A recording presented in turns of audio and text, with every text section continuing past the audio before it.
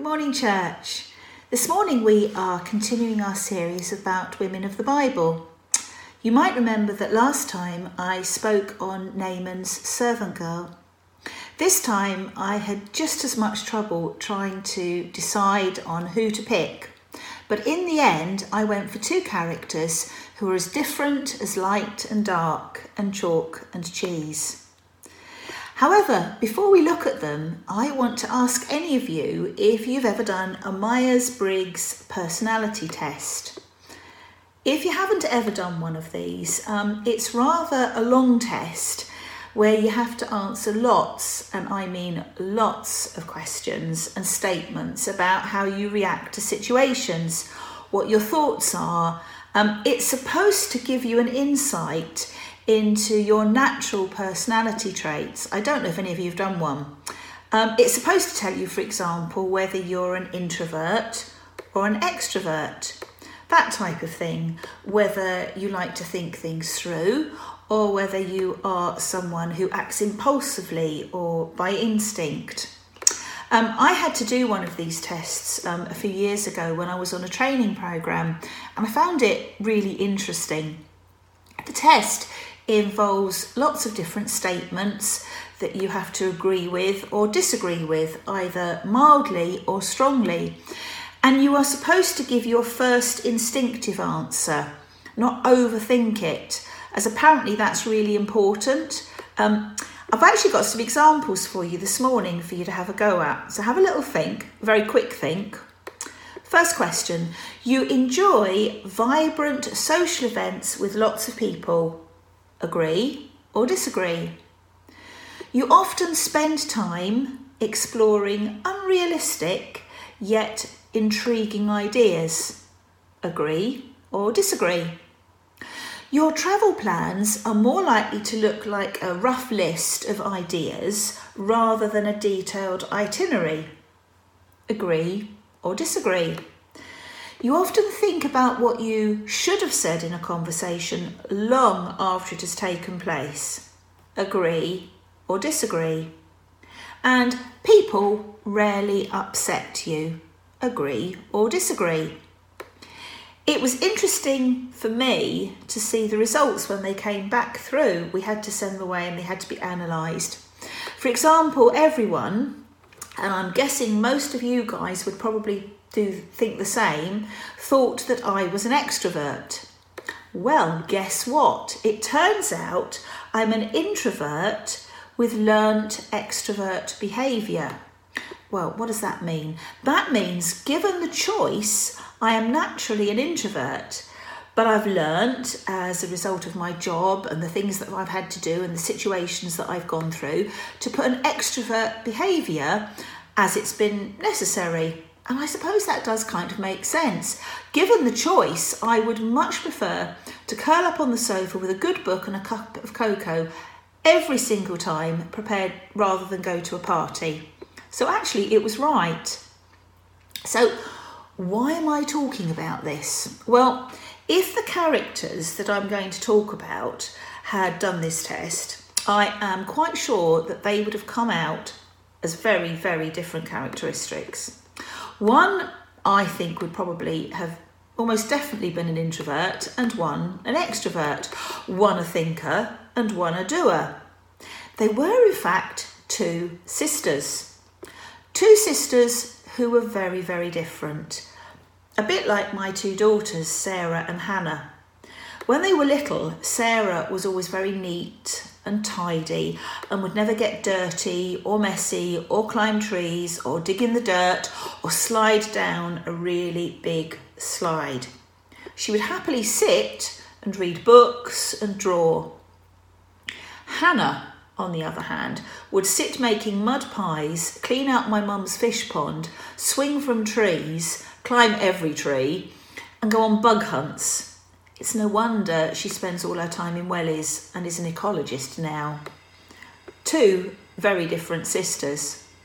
So who am I talking about in the Bible? Well, let's read about them. You can follow along on the screen or you can look the story up in your Bible. It can be found in Luke chapter 10, verses 38 to 42. As Jesus and his disciples were on their way, he came to a village where a woman named Martha opened her home to him. She had a sister called Mary, who sat at the Lord's feet listening to what he said. But Martha was distracted by all the preparations that had to be made. She came to him and asked, "Lord, don't you care that my sister has left me to do the work by myself? Tell her to help me." "Martha, Martha," the Lord answered, "you are worried and upset about many things, but few things are needed, or indeed only one. Mary has chosen what is better, and it will not be taken away from her." So, why did I want to look at this story? Well, I wanted to look at this story because I sometimes think that Martha gets a bit of bad press. And whilst there are definitely some really good lessons to learn here, I think that one of the most important lessons to learn is that we're all different, but we are still loved by God. Let's set the scene though before we look at the differences that these women demonstrated. Well, the first thing I want you to know is that Mary and Martha and Lazarus were all from the same family. They were brothers and sisters living in a little village called Bethany, which is just outside Jerusalem near the Mount of Olives. Their house was one of Jesus' favourite places to go. I suppose you could think of it as like a bit of a bolt hole for him to go to, somewhere where he could relax, be himself and escape from the views of the religious leaders that were always hounding him. The Bible tells us in John 11 verse 5, "Now Jesus loved Martha and her sister and Lazarus." He loved all three of them, and he enjoyed being in their home and in their company. Now, despite the fact that the sisters were so different, there's every indication that Jesus loved them just the same, and he enjoyed being in their company. Just as an aside, can you think of somewhere that you can treat as a bit of a bolt hole, a go-to place, a home that you can just turn up to and escape, and it's easy, and you don't have to put on a show, and you can be yourself? Well, I think it was a bit like that for Jesus when he went to their home. It was if he could just go, whew, and have a bit of time out. Do you know the sort of place I mean? It's interesting that the word hospital, and hence hospitable, is a 14th century loanword from Anglo-Saxon that was originally used to depict what we would call a hostel today, where weary travellers could rest before pressing on with their journey. They would often have minor injuries from their travels, and those would be treated at the same time. Jesus was often weary and tired from his journeys, and I think it was on one of these such occasions that our story was set. C.H. Spurgeon, who was a preacher from many years ago, a brilliant preacher, says this: "Mary and Martha were two excellent sisters, both loved by Jesus. Martha was an earnest woman, a true believer and follower of Jesus, who considered it a joy to entertain Jesus and be hospitable." And I think he's got it right. I think she was actually an example to us all, really, about how we can share our homes and how we can show love to others. And he agrees with me that Martha sometimes gets a bit of bad press, and actually points out that she was the one who probably noticed it on Jesus' arrival, that he was dusty and that he was tired, and wanted in her very own way for everything to be just perfect for him. I kind of get that. I get that. My family often laugh at me. Well, yeah, my family just often laugh at me, but my family often laugh at me as they call me a feeder. And it's probably true. I get a lot of joy and a lot of satisfaction from cooking for people and being hospitable. I guess it's my way of showing love to others. And I get Martha. Martha would have been classed by Myers-Briggs as a problem solver, a doer, keen to get on with things. She demonstrated her love in a practical way. The way the story is retold, it implies that Martha was the older of the two sisters and the running of the house was her responsibility. she was in charge. And that's why she wanted it to be right. She wanted it to be right for Jesus because if it wasn't, it reflected on her. Mary, on the other hand, was a thinker. She was the younger sister, probably with less responsibility, and she was reflective. She'd thought, this is a wonderful opportunity for me to spend time with my Saviour, a chance to sit at his feet and listen, soak in everything he says and does. She adored him, and she was totally oblivious of everything going on around her. It wasn't that she was lazy. She just didn't notice genuinely the state that poor Martha was getting into. Here were two sisters showing their love to Jesus in two very different ways. The problem came when Martha started comparing herself to Mary. Sound familiar? She became irritated, frustrated and resentful that she was doing all the work and Mary was sitting there doing absolutely nothing. Or that's how it seemed to Martha. Mary, on the other hand, was so in awe of Jesus, she was completely oblivious of Martha getting herself all worked up and hot and bothered. Sam mentioned the week before last about how easy it is to get caught up in the busyness of life. And that's all that happened to Martha. She got caught up in the busyness of life. She got caught up with the busyness of things that she forgot to look to Jesus. Just like the thorns and the weeds that grew up and choked the seed in the parable of the sower, it was just the same for Martha. She was so well-intentioned. After all, she just wanted to look after Jesus, but she missed the point. The problem was not that she was serving Jesus in a different way. The problem was she started comparing herself to others. And that's when it all started to go wrong. We can be a bit like Martha, can't we? We can be a bit like Martha, can't we? So troubled by negative behaviour in others that we become all self-righteous and judge them. Satan whispers lies and accusations to cause conflict, and we are only too ready to listen. I was doing my daily reading the other day, and I follow the daily readings that Jeff Lucas does.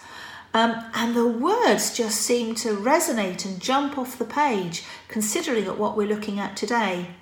And he writes about things in a way that it just has to make you smile despite the seriousness of it all. And he says this: "It's ironic, but one of the most dangerous times for a local church is when people start figuring out what their gifts and ministries are. People develop a sense of vision and calling, which is great, but then begin to feel exclusively passionate about their area of ministry. Before long, gift wars break out. The intercessors are frustrated with the evangelists. They shout a lot but aren't spiritual enough. The evangelists think that the intercessors are spiritual space cadets who are happy to pray in safety but never get out into the real world. And the social action advocates are unhappy with both the other groups, feeling that witnessing or praying without meeting people's needs are worthless." All very valid points. Before long, the church is in uproar, and all because of a few people who started to get a burden for ministry, but their passion got corrupted. We can all be a Martha, can't we? 1 Timothy 4:16 says this: "Take heed to yourself." And in the Sermon on the Mount, Jesus nails it completely in Matthew 7 when he says this: "Why do you look at the speck of sawdust in your brother's eye and pay no attention to the plank in your own eye? How can you say to your brother, 'Let me take out the speck out of your eye,' when all the time there is a plank in your own eye? You hypocrite! First take the plank out of your own eye, and then you will see clearly to remove the speck from your brother's eye. Do you know what I like about Martha though? She did actually do the right thing. She took her moans to Jesus. She didn't moan to other people or to her best friend or start having a dig on social media about the injustice of it all. No, she took her moans to Jesus. And what was his response? Did he have a go at her? No, look at what he said. Martha, Martha, the Lord answered, you are worried and upset about many things, but few things are needed, or indeed only one. Mary has chosen what is better, and it will not be taken away from her. I don't know about you, but I can almost hear the gentle way that he repeated her name. Martha, Martha. It was such a gentle rebuke, said with such great love. He wasn't angry with her, and he totally understood. He just gently reminded her that just sometimes sitting and adoring him is the right thing to do. He knew she was acting out of love for him in all her actions. He wasn't angry or cross. Her wrong choice was not the work she was doing. No, it was criticising Mary for serving him differently. Another quote from C.H. Spurgeon that I found very useful was this. It's not an easy thing to maintain the balance of our spiritual life. No man can be spiritually healthy who doesn't spend time with God, but we need to be active and diligent in service. Not so active to neglect time with God, but not so contemplative as to become unpractical. Let's say that again. Not so active to neglect time with God, but not so contemplative as to become unpractical. You know, I think though that this wasn't the only time that the differences between these two sisters manifested itself. You can see it again when their brother Lazarus dies. He had been very poorly for a while, and the sisters, on realising that he was seriously ill, sent for Jesus. The trouble was that at that particular moment in time, Jesus was 2 days' journey away, and unfortunately, by the time he arrived, Lazarus had died. The sisters' reactions were different again. John 11 verse 20 says, Then when Martha heard that Jesus was coming, she went and met him, but Mary stayed in the house. Martha was rushing ahead yet again, but Mary was contemplative and waiting. What they said to Jesus about the situation is almost word for word the same, but you can imagine the way in which they said it was so different. Martha said, If you had been here, my brother would not have died, but I know that even now God will give you whatever you ask. From what we've seen of Martha, I think there would have been an element of, if you had been here, my brother would not have died, almost in an accusatory tone. But then the words spoken gentler, but I know that even now God will show you whatever you ask. It shows a headstrong, full-on character who told God just what she thought, but one that still loved and trusted him as her saviour. I like Martha. I think she would have gone on so well with Peter, who always charged 100 miles at things and then got them so wrong so many times, but loved his saviour with a deep, deep love despite it all. Mary, on the other hand, said exactly the same thing to Jesus when she saw him after her brother died. Lord, if you'd been here, my brother would not have died. This, I can imagine being said in a more earnest, broken, desperately gentle way, as it says that she fell at Jesus' feet weeping. Two very different sisters serving Jesus in two very different ways. So, what can we learn from these two different sisters who were so loved by Jesus? I think there's 5 things that we can learn. 1. we can show love for Jesus and serve him in different ways. Martha showed love for Jesus with hospitality and in practical ways, whereas Mary chose the path of serving him in worship and adoration and spending time with him. We can all serve him in different ways because we are all different, but we are still all loved by him. Second thing, comparison with others just breeds discontent and anxiety, and it ultimately steals our joy. Comparison steals our joy. We should be looking at how we serve God. The third thing, when we're struggling and want to have a good moan, take those moans to Jesus. Take the moans to Jesus. If we think that we are doing all the work and nobody else is bothered, talk to him about it. Tell him about it. He understands and he will listen. Fourth thing, we have to be careful not to be so caught up in making sure everything is so slick and so perfect in our praise and in our services that we forget to put God at the heart of our worship. Just like the Matt Redman song that says, "When the music fades, all is stripped away, and I simply come, longing just to bring something that's of worth that will bless your heart. I'll bring you more than a song, for a song in itself is not what you have required. You search much deeper within through the way things appear. You're looking into my heart. I'm coming back to the heart of worship, and it's all about you. It's all about you, Jesus. I'm sorry, Lord, for the thing I've made it.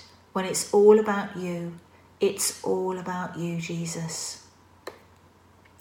And the fifth thing, the path to peace begins with one thing: turning our eyes away from what others are doing and fixing our eyes firmly on him and putting Jesus at the heart of everything we say and do and think.